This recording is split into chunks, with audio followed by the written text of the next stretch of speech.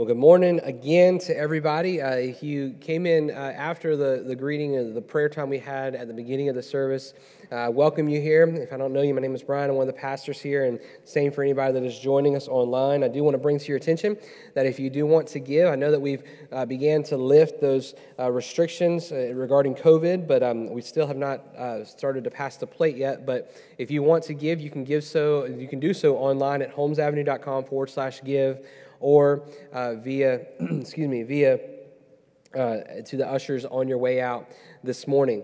But I want to bring to your attention, if this is your first time here in a while or your first time here, period, we have been journeying through the book of Leviticus for several weeks, week after week, since the beginning of January. And after today, we have 2 Sundays left, and then we have completed the book of Leviticus.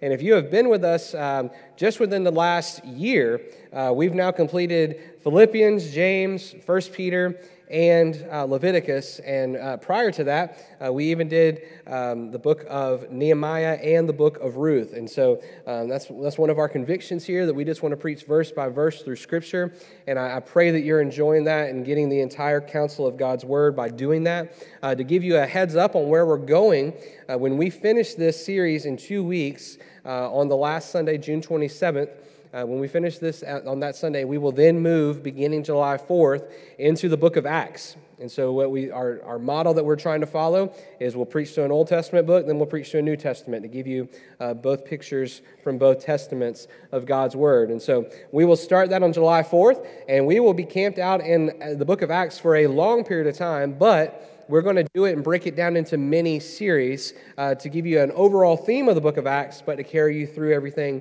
in smaller chunks based on what is happening in the book. So I was just praying, and I asked God where we were going, and we thought we were going to go to 1 Timothy. But as we have been going through the book of Leviticus, and we've been seeing how God is holy, and He calls His people to be holy, the Lord just made it abundantly clear. You've heard these things, but now what does it mean for the church to live this out in action? And I can't think of a better way of looking at that than seeing how the first church was ignited, the faith on fire because of the Holy Spirit and then moving forth. And so we will begin the book of Acts on July 4th, and we will be there up till Advent. We'll take a break for Advent, and then we'll pick back up in the new year and continue through that. But in today's passage, we are in the book of Leviticus chapter 25. And as you see there on the screen, it says the Sabbath year and the year of Jubilee. So we're going to be in the entirety of chapter 25 this morning. I know it's a lengthy passage, but I promise I will get you out of here in time for lunch. Everything will be fine. But we will be in all of 25 today. And as we have been looking at these passages, there's been a few times where we see the way in which people are referred to in this context of slavery. And I just want to put this out there the same way that we've done in previous weeks where we've seen this. When we see this in an Old Testament passage referring to this as what God is saying today, it's referring to those who they went into slavery in their own willingness to pay off a debt. So I don't want you to think through the lens of what we see with our country's history of slavery, like I told you in a few weeks ago when we had another passage that was dealing with that. And I'll cover that more as we get to it. But we typically always stand to honor the reading of God's Word, but there is 55 verses today, and Pastor Brian can be long-winded, so we are going to dive right on in, and I'm going to go ahead and give you the first point after I pray, and then we will start to read the counsel of God's Word to us as we look at these points. But if you would, join me for a word of prayer, and as we ask the Lord to lead us. Father, we love you. We thank you for today again, Lord, and for the time of worship that we've had singing these songs to you. We thank you, Lord, that we can gather in the house of the Lord, and Lord, that we can cry out to you knowing, Lord, that there's always abundantly more from you. Thank you, Lord, for constantly providing your grace and mercy to us. You are so good to us, Lord. And in that, Lord, we ask now, Lord, as your word is proclaimed, Lord, that you would guide us. God, that you would speak. Lord, that you would take anything that I prepare that is not of you, that you don't want said, Lord, wipe it clean from my memory. Wipe it clean from my notes before me. And Lord, you speak and you have your way. We honor you, we bless you. In Christ's strong name we pray. Amen. Amen. Well, to kind of give you an overview shot of what we're looking at today, God shows his grace to his people through redemption, and his people are to do the same to others. So if you're taking notes, I hope you are. The first point is this: God shows his grace in the Sabbath year. God shows his grace in the Sabbath year. Join with me as we look at Leviticus 25, beginning in verse 1. I'll cover 1 and 2 from the beginning. And the word of the Lord says, "The Lord spoke to Moses on Mount Sinai, saying, 'Speak to the people of Israel and say to them, when you come into the land that I give you, the land shall keep a Sabbath to the Lord.'" Here we are looking at this same thing that we see week after week. The Lord has spoke. You've heard me talk about that in detail. And so the Lord is speaking. The fact that that is just happening is powerful in and of itself. But then look there at verse 2. Did you catch the beauty of what God says there in verse 2? He tells Moses to tell the people that when they come into the land that I give you, when you come into the land that I give you, then the land shall keep a Sabbath to the Lord.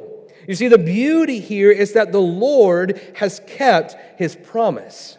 The Lord has kept his promise. If you remember from Genesis chapter 12, verse 7, it reads, "Then the Lord appeared to Abram and said, 'To your offspring I will give this land.' So he built there an altar to the Lord who had appeared to him." You see, the beauty of this is that this land has been promised to the people. It's from that covenant that God made with Abraham, that he is leading them. He took them out of the bondage of slavery there in Egypt, and he is taking them to the promised land. He is taking them to Canaan. And it's a beautiful thing. It's a beautiful thing that God is given. And so this land that the Lord is providing, it is God's. You're going to hear me say that repeatedly today. It is God's, yet God is giving it to the people. So what does it mean that the land is to keep a Sabbath?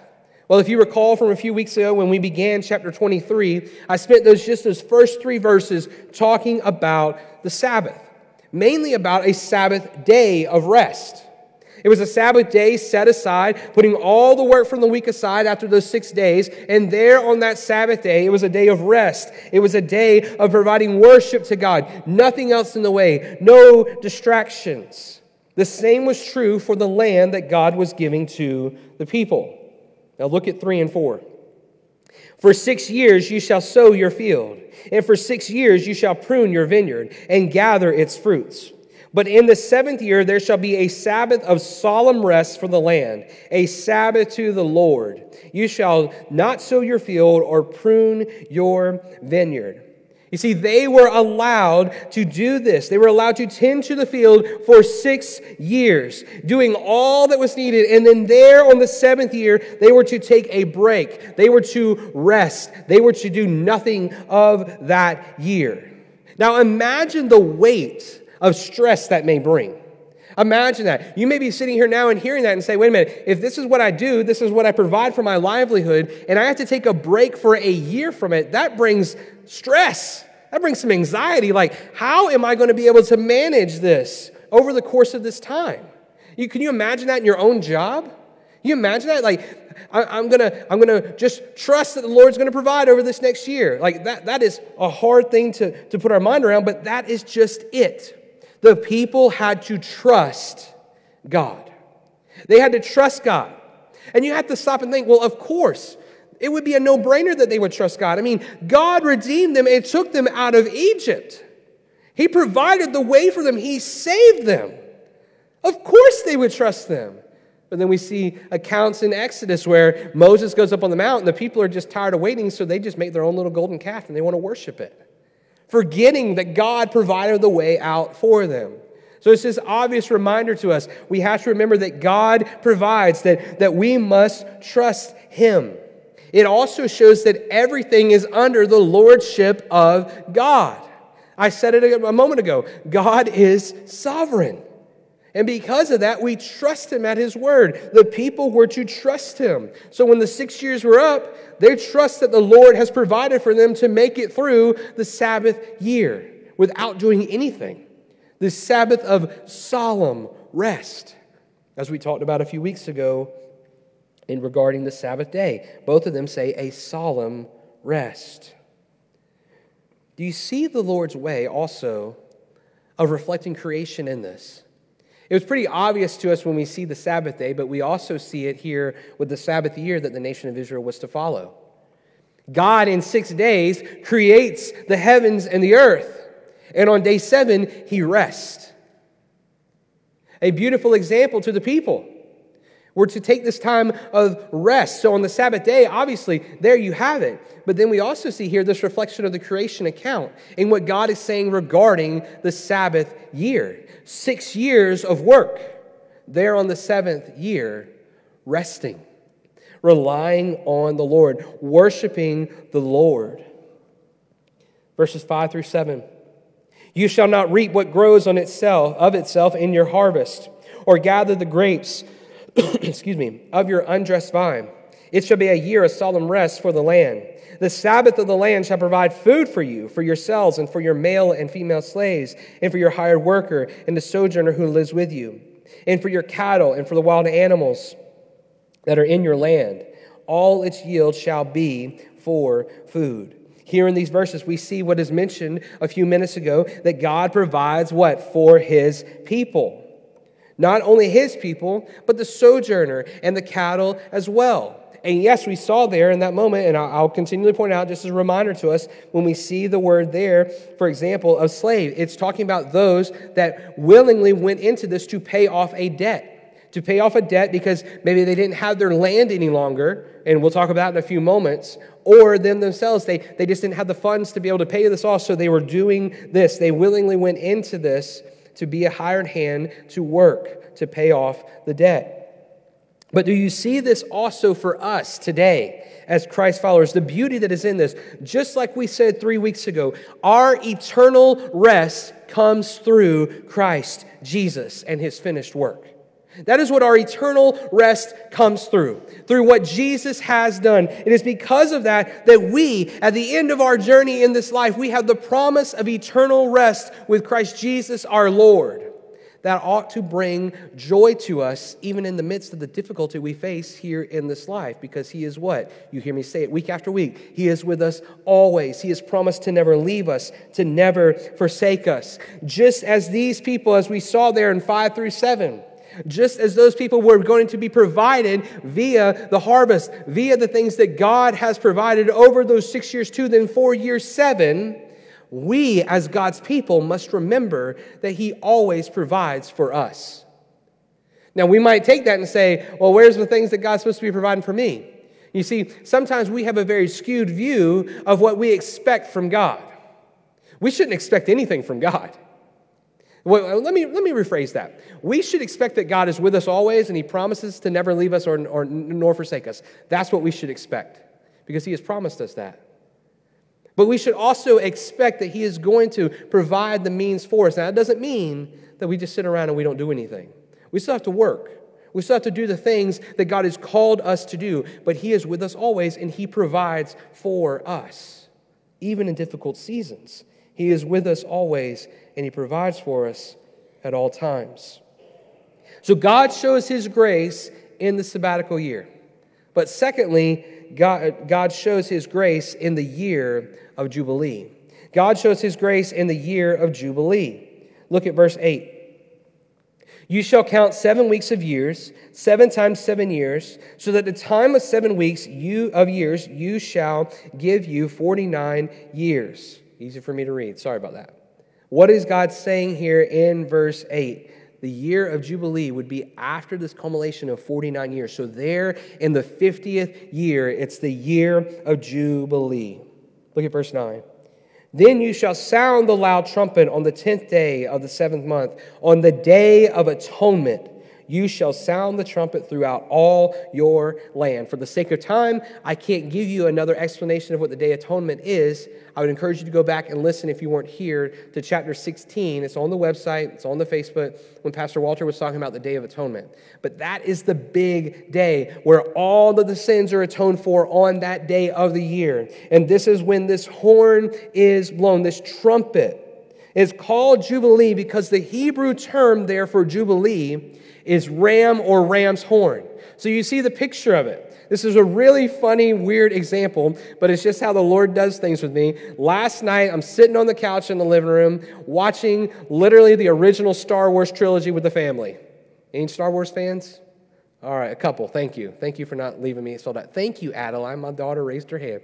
So we're watching the original Star Wars trilogy, and at one point, you see this guy pick up the horn, and he sounds it. And I think it was Episode 5. I can't remember the title of it. Empire Strikes Back. And you see this horn blown, and I'm like, when I've read this all week preparing for this, I imagine this horn, and I'm trying to picture it in my head, and then I see it happen there on the movie last night, and I'm like, that's a beautiful picture. Now when I hear this and read it, I'm like, all that's in my head is the Star Wars movie now.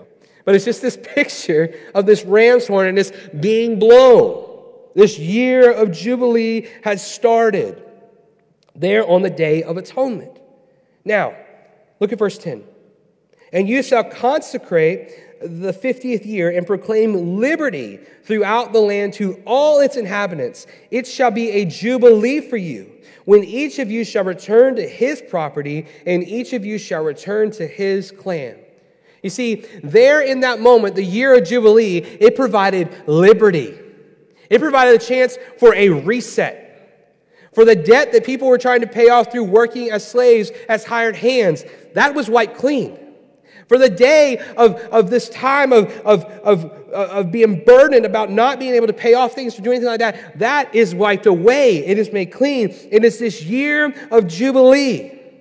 Now, Mark Rooker, in his commentary on Leviticus, says this. I thought it was so good. On this high holy day, referring to the Day of Atonement, when reconciliation with God was to become a national petition, the Israelites were likewise reminded to be properly restored to their brothers. Personal holiness must be carried out on the social plane on behalf of the disadvantaged. All Jews who for some reason or another have become enslaved to another Jew or were forced to sell personal property to someone in the preceding 49-year period were automatically emancipated and sold property was restored to its original owner. We have got to remember, like we've covered in the series previously, again, that idea there of the slavery, all of that wiped clean on this year of Jubilee, a day of celebration for the people. We know that God required the slaves to be set free during this time. And then also, if you want to refer to it, you can jot this down in your notes, Deuteronomy chapter 15, verses 12 through 18. They give an example of if a slave was working and they just enjoyed being there with family. Again, not being taken advantage of. They were there as a hired hand to pay off a debt, but if they wanted to stay, God allowed for them to do that if they wanted to. That was Deuteronomy 15, 12 through 18. The restoration of property is a big thing that we see here. It was given to the rightful owner to show something of greater significance. I said it earlier, the land of Canaan, where God was leading his people, was ultimately his. Just like everything else is his. God has created it. It is his. The restoring of the land also protected those who were weak and poor, so that they couldn't be taken advantage of. It provided this time of Jubilee, this time of liberty. Verse 11. The 50th year shall be a jubilee for you. In it shall neither sow nor reap what grows of itself, nor gather the grapes from the undressed vines. Just as they would do each sabbatical year, they're doing this here in the year of Jubilee. Verse 12, for it is a jubilee. It shall be holy to you. You may eat the produce of the field. Now, what's very important for us to note, it's going to tag in with something I just told you a few moments ago. Most scholars believe that the year of Jubilee followed a Sabbath year, which meant that, for example, a year 49 would have been a Sabbath year. Year 50, the year of Jubilee, would have been basically like another Sabbath year. You couldn't do the things that you were doing prior to the Sabbath. What does that mean? That means that there were 2 years straight of nothing being done to the fields. 2 years straight of no work being done. The land laid fallow for 2 years straight. The mere fact that the land laid fallow for 2 straight years presented what? A test of faith for the people. To know that God was in control. To know that God would provide. God declares this to be holy to the people. They are to eat of the produce of the field, and God is declaring that it is holy. It shows just how serious this is before God. Now, let's look at 13 through 17 together. I'll comment along the way. In this year of Jubilee, each of you shall return to his property.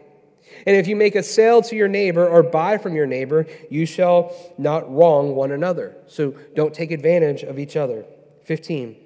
You shall pay your neighbor according to the number of years after the Jubilee, and he shall sell to you according to the number of years for the crops. 16.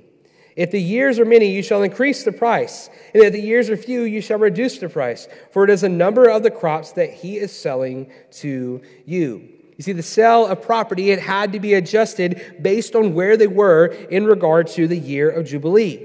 This would determine the amount that needed to be paid. So if it was closer, it would be less. If it was more, it would be a longer, higher period of time. So obviously a higher number of money.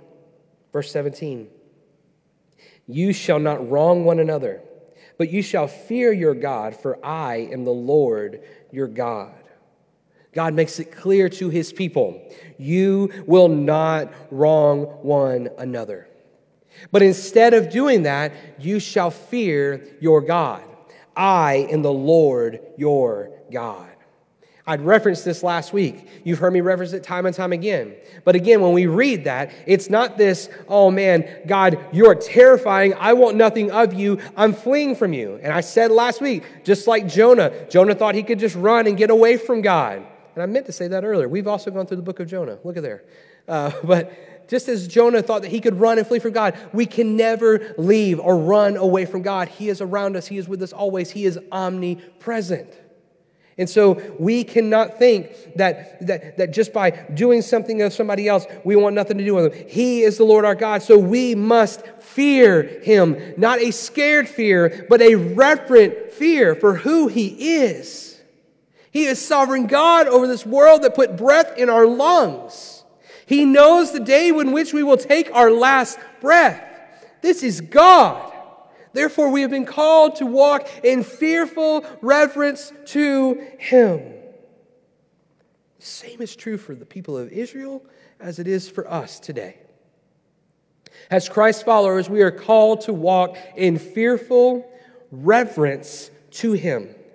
Obedience to him as he calls us to do what he wants us to do. Verse 18, so covering all of that. Therefore, you shall do my statutes and keep my rules and perform them, and then you will dwell in the land securely. We see God make yet another promise here. God declares to his people that if they would keep his rules and his statutes and perform them, then they will dwell securely in the land. They will have nothing to worry about. What a promise. Now that is something for us to read and say, all right, so I need to take God at his word there. So if I just do this stuff, I'll be prosperous. No. That is not what God is saying. God is not saying to do a work-based mentality just to appease God, make him happy so that you can get blessings. That is not what God is saying. What God is saying is, if you follow these things that I've called you to do because I'm holy, and I want you to walk in holiness as you surrender to me, as you walk in obedience to me, then I will bless you. I will take care of you. But it's not just a thing like God's a genie in a bottle and we just got to do our right stuff so we can rub that lamp and then ask for whatever we want. That's not how God operates. Verses 19 through 21 read, the land will yield its fruit, and you will eat your fill and dwell in it securely. And if you say, what shall we eat in the 7th year, if we may not sow or gather in our crop? I will command my blessing on you in the 6th year, so that it will produce a crop sufficient for 3 years. God promises there that he will take care of his people, as I've said time and time again. Verse 22, when you sow in the 8th year, you will be eating some of the old crop. You shall eat the old until the 9th year when its crop arrives. Look at this. Here we see that the Lord will bless the obedience in unfathomable ways. Unfathomable ways. When the 8th year comes and they begin to sow, they're still going to be eating the old crop until the 9th year arrives. God's like, listen, church, listen, nation of Israel, if you follow my commandments and trust me, I will supply more than you can ever imagine. It goes along with what I just said a minute ago. If we walk in obedience to God and we trust Him, He will take care of us. He will provide for us. It may not be what we think of when we think, oh, I want this or this or this, but it'll be exactly what God wants for us because He knows us. He knows every hair on our head. He knows everything about us. He knows the desires of our heart, the wicked and the good. And He provides what is needed every single time. So not only that does God show His grace in the sabbatical year or in the year of Jubilee, but number 3, God shows His grace in the redemption of property. Now for these next 2 points, we're going to see redemption, a theme of redemption take place. Here for property and then for people actually in the next few sections that we'll see. But let's look at verse 23 quickly. The land shall be sold in perpetuity, for the land is mine. For you are strangers and sojourners with me. Here is something already addressed, but the land is God's and God's alone. Because it is God's, He's allowing His people to be what? Resident aliens and sojourners even. They were even allowed to live in God's land. It is God who rescued them and redeemed them from Egypt. It is God who has shown mercy, who has shown favor. It is God alone who has done this for His people, and therefore He provides for them. 24 and then 25. In all the country you possess, you shall allow a redemption of land. God is telling them, every bit of land that you have, that you possess, you will allow a redemption of it. Why? Because it is God's. 25. If your brother becomes poor and sells part of his property, then his nearest redeemer shall come and redeem what the brother has sold. We see here, if it's a poor brother and the land, he can't have it, it needs to be redeemed, then someone in his family will go and redeem it on his behalf. We saw something very similar to this in the book of Ruth. Ruth and Naomi, her mother-in-law, Ruth goes out and she finds Boaz. Now, Boaz is not the immediate kinsman redeemer. There was someone that was closer that could redeem her. However, Boaz goes and makes a covenantal agreement with that person, and Boaz becomes the kinsman redeemer. And praise God for that, because God in His sovereignty, in His powerful redemptive plan, what happened in that moment? The moment that they became together as one, it led 2 generations later, I believe it was exactly, to Christ Jesus. David would come down eventually in that line, and then Christ Jesus. It was part of God's redemptive plan. Man, I could get started on that all in itself. But God shows these offerings of how someone can come in to help redeem it. 26 through 28. If a man has no one to redeem it, and then himself becomes prosperous and finds sufficient means to redeem it, let him calculate the year since he sold it and pay back the balance to the man whom he sold it, and then return to his property. But if he does not have sufficient means to recover it, then what he sold shall remain in the hand of the buyer until the year of Jubilee. In the Jubilee it shall be released, and he shall return his property. So God's giving the description of what needs to take place in order to redeem the land. If for some reason that cannot happen, then when the year of Jubilee happens, boom, liberty. It happens. The land is redeemed back to the person. Read with me 29 through 34 together. If a man sells a dwelling house in a walled city, he may redeem it within a year of its sale. For a full year he shall have the right of redemption. If it is not redeemed within a full year, then the house in its walled city shall belong in perpetuity to the buyer throughout his generations. It shall not be released in the Jubilee. So basically you have to follow that. If it's within the walls of a city, it has a year of redemption. But if it doesn't happen within that year, it stays with the person that has bought it, and his descendants get to have it. 31. But the houses of the villages that have no walls around them shall be classified with the fields of the land. They may be redeemed and shall be released in the Jubilee. As for the cities of the Levites may redeem at any time the houses in the cities they possess.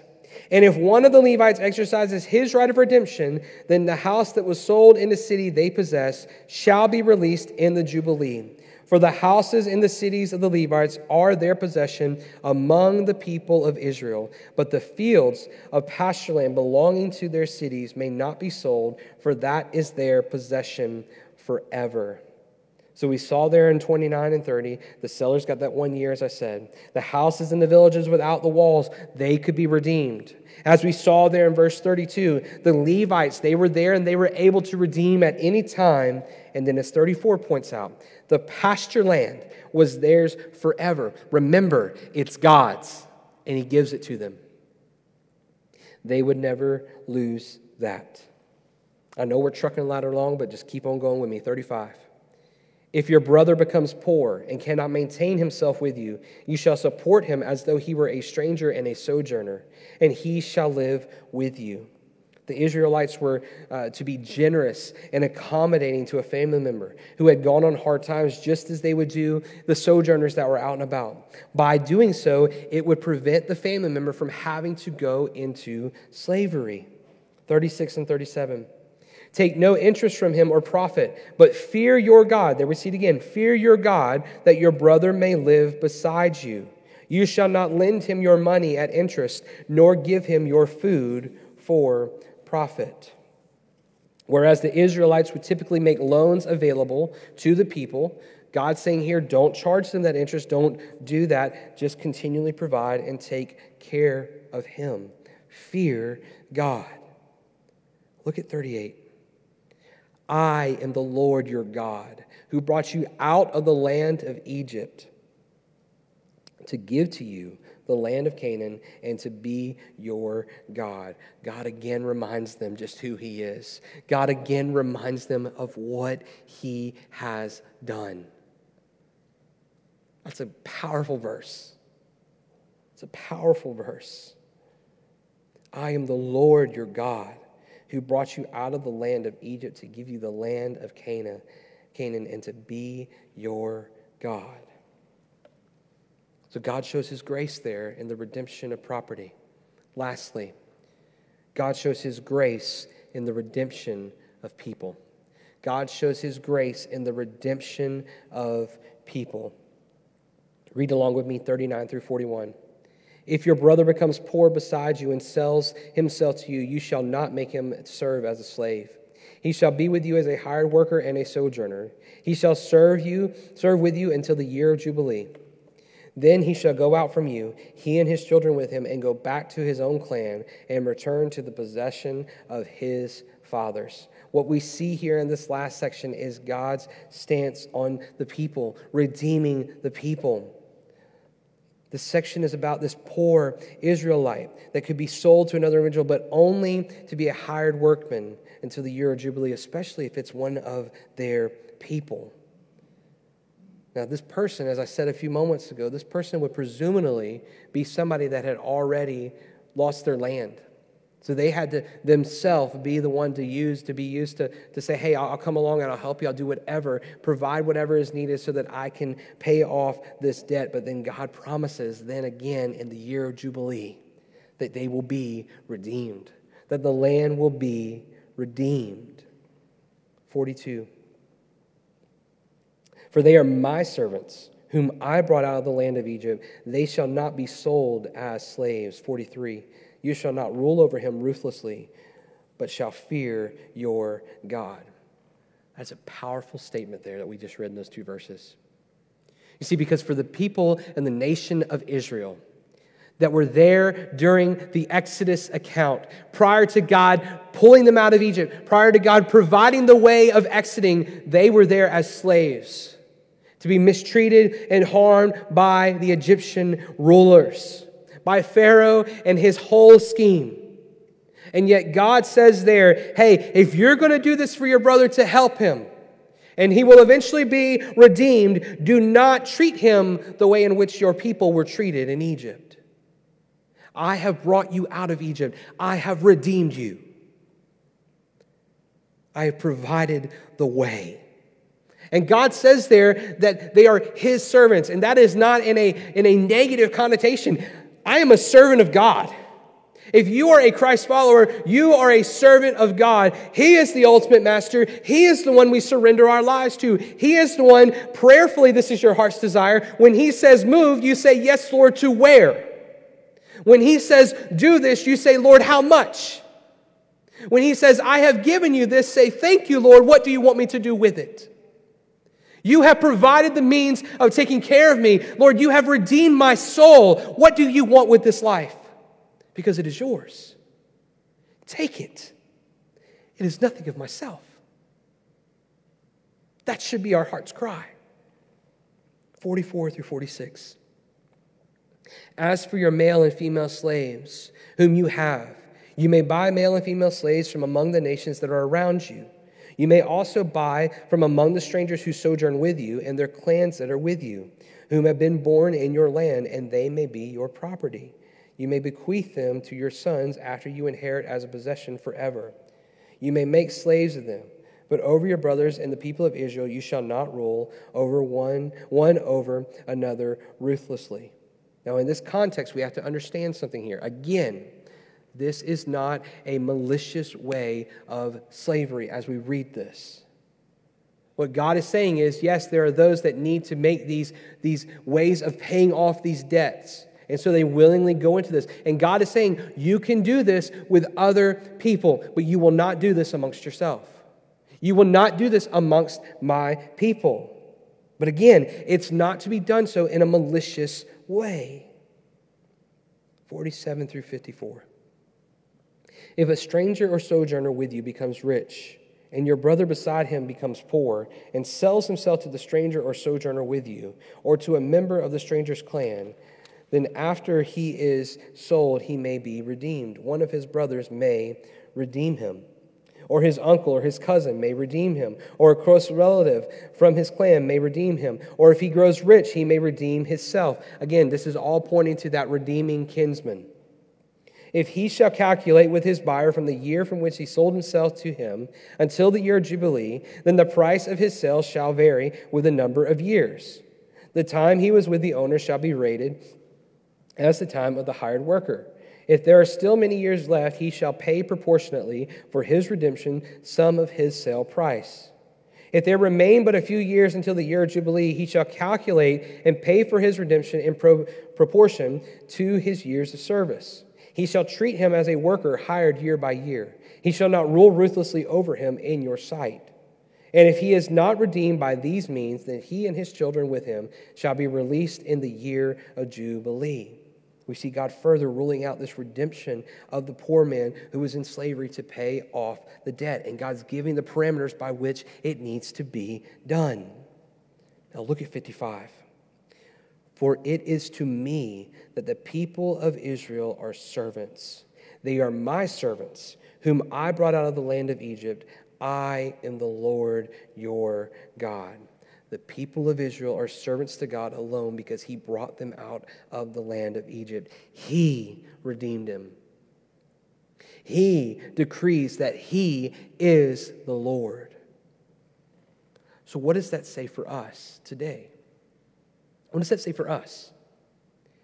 You've heard me say the word redeem a lot. We see this beautiful example of this redemption that God offers to the people. The redemption of the land in the year of Jubilee. The redemption of the persons who were working to pay off debt. God provides the means for them to be redeemed. And we read this in the Old Testament context through the book of Leviticus here in 2021. And we see the redemption that is offered to those that are there in the nation of Israel. But what does that say for the people of North Charleston, South Carolina, and the surrounding areas in 2021? It says that we can be redeemed. It says that we don't have to walk around under the yoke of slavery to sin any longer. We can be redeemed by the blood of the Lamb. We can be redeemed by the blood of Jesus Christ. And if you're here and you say, that's me, Brian, I've checked that off. I've been redeemed by Christ's precious blood that was poured out on Calvary's cross for me. I am saved. I am redeemed. Then my question is, who are you telling? Who are we telling? Who are we praying for? Who is around us that God has divinely placed around us?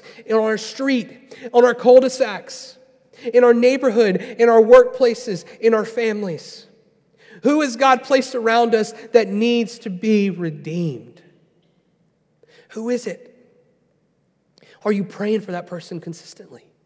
Are you asking God to intervene in a powerful way that makes their lives flip completely upside down to where they truly are redeemed by the blood of the Lamb because they meet Jesus and they surrender their life to Jesus and the Holy Spirit invades their life and transforms their heart because He indwells them? I swear I didn't take an energy drink this morning. I'm just excited. Who are we telling that needs to be redeemed? Who in this room, who listening online, needs to be redeemed?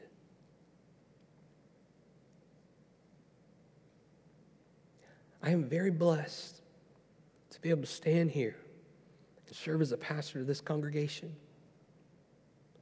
And I know many of you very well,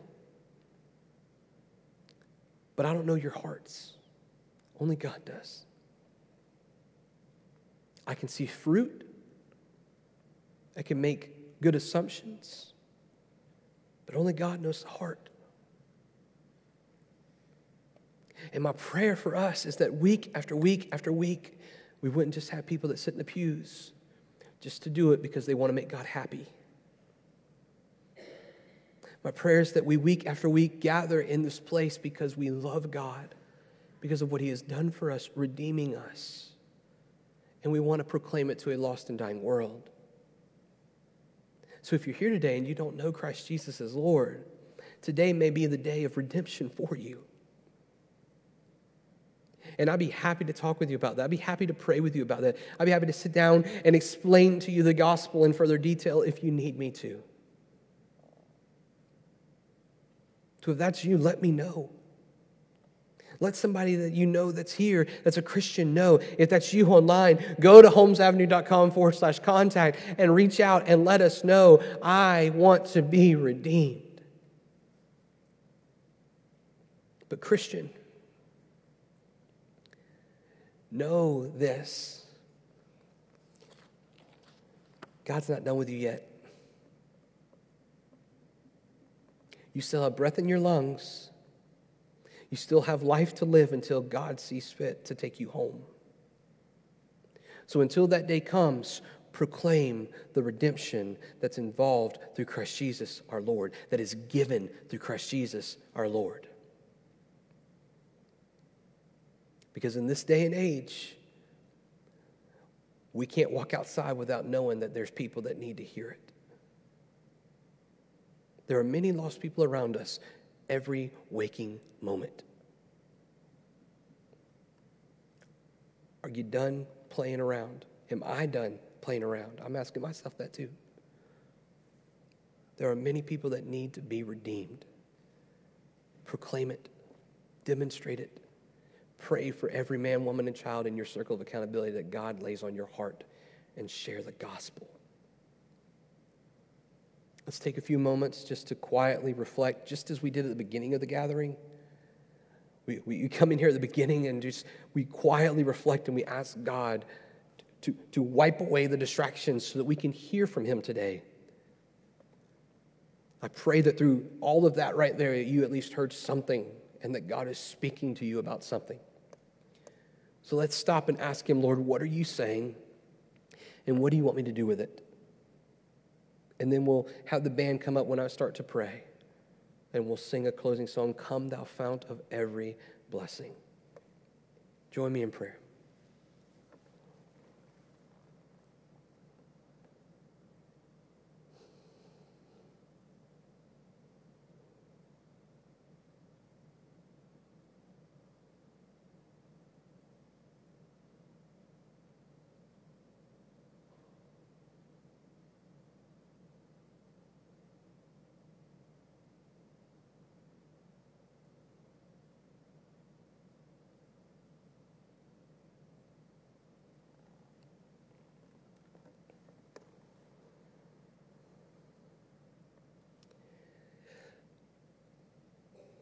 Father in heaven, Lord, I just want to start out by just saying thank you.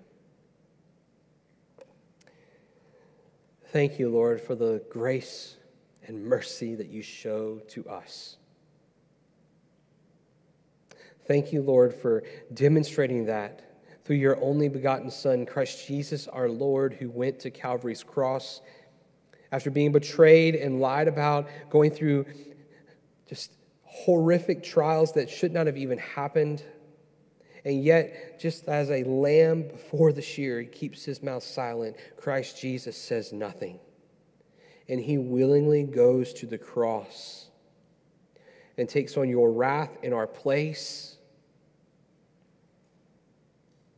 dying a death that we should have died, yet resurrecting to new life on the third day, thus providing redemption for our souls. Thank you, God, for providing that redemption. Thank you, Lord, for providing that because of the great love you have for us. And so, Father, I pray now, Lord, as we move into this time of crying out to you in our last song, Lord, I pray, Holy Spirit, that you would continue to move. Lord, if you are convicting hearts, convict hearts. Lord, if you are calling souls to move from death into life, move. Father God, if you are calling us to step out in obedience and to trust you, Lord, we pray, God, that you would do that and that we would be obedient to it. Whatever we have you doing right now, Lord, I pray, Lord, that you would have your way. Move in this place today, right now. We honor you, we bless you, and we thank you. In the strong name of Jesus that we do pray. Amen.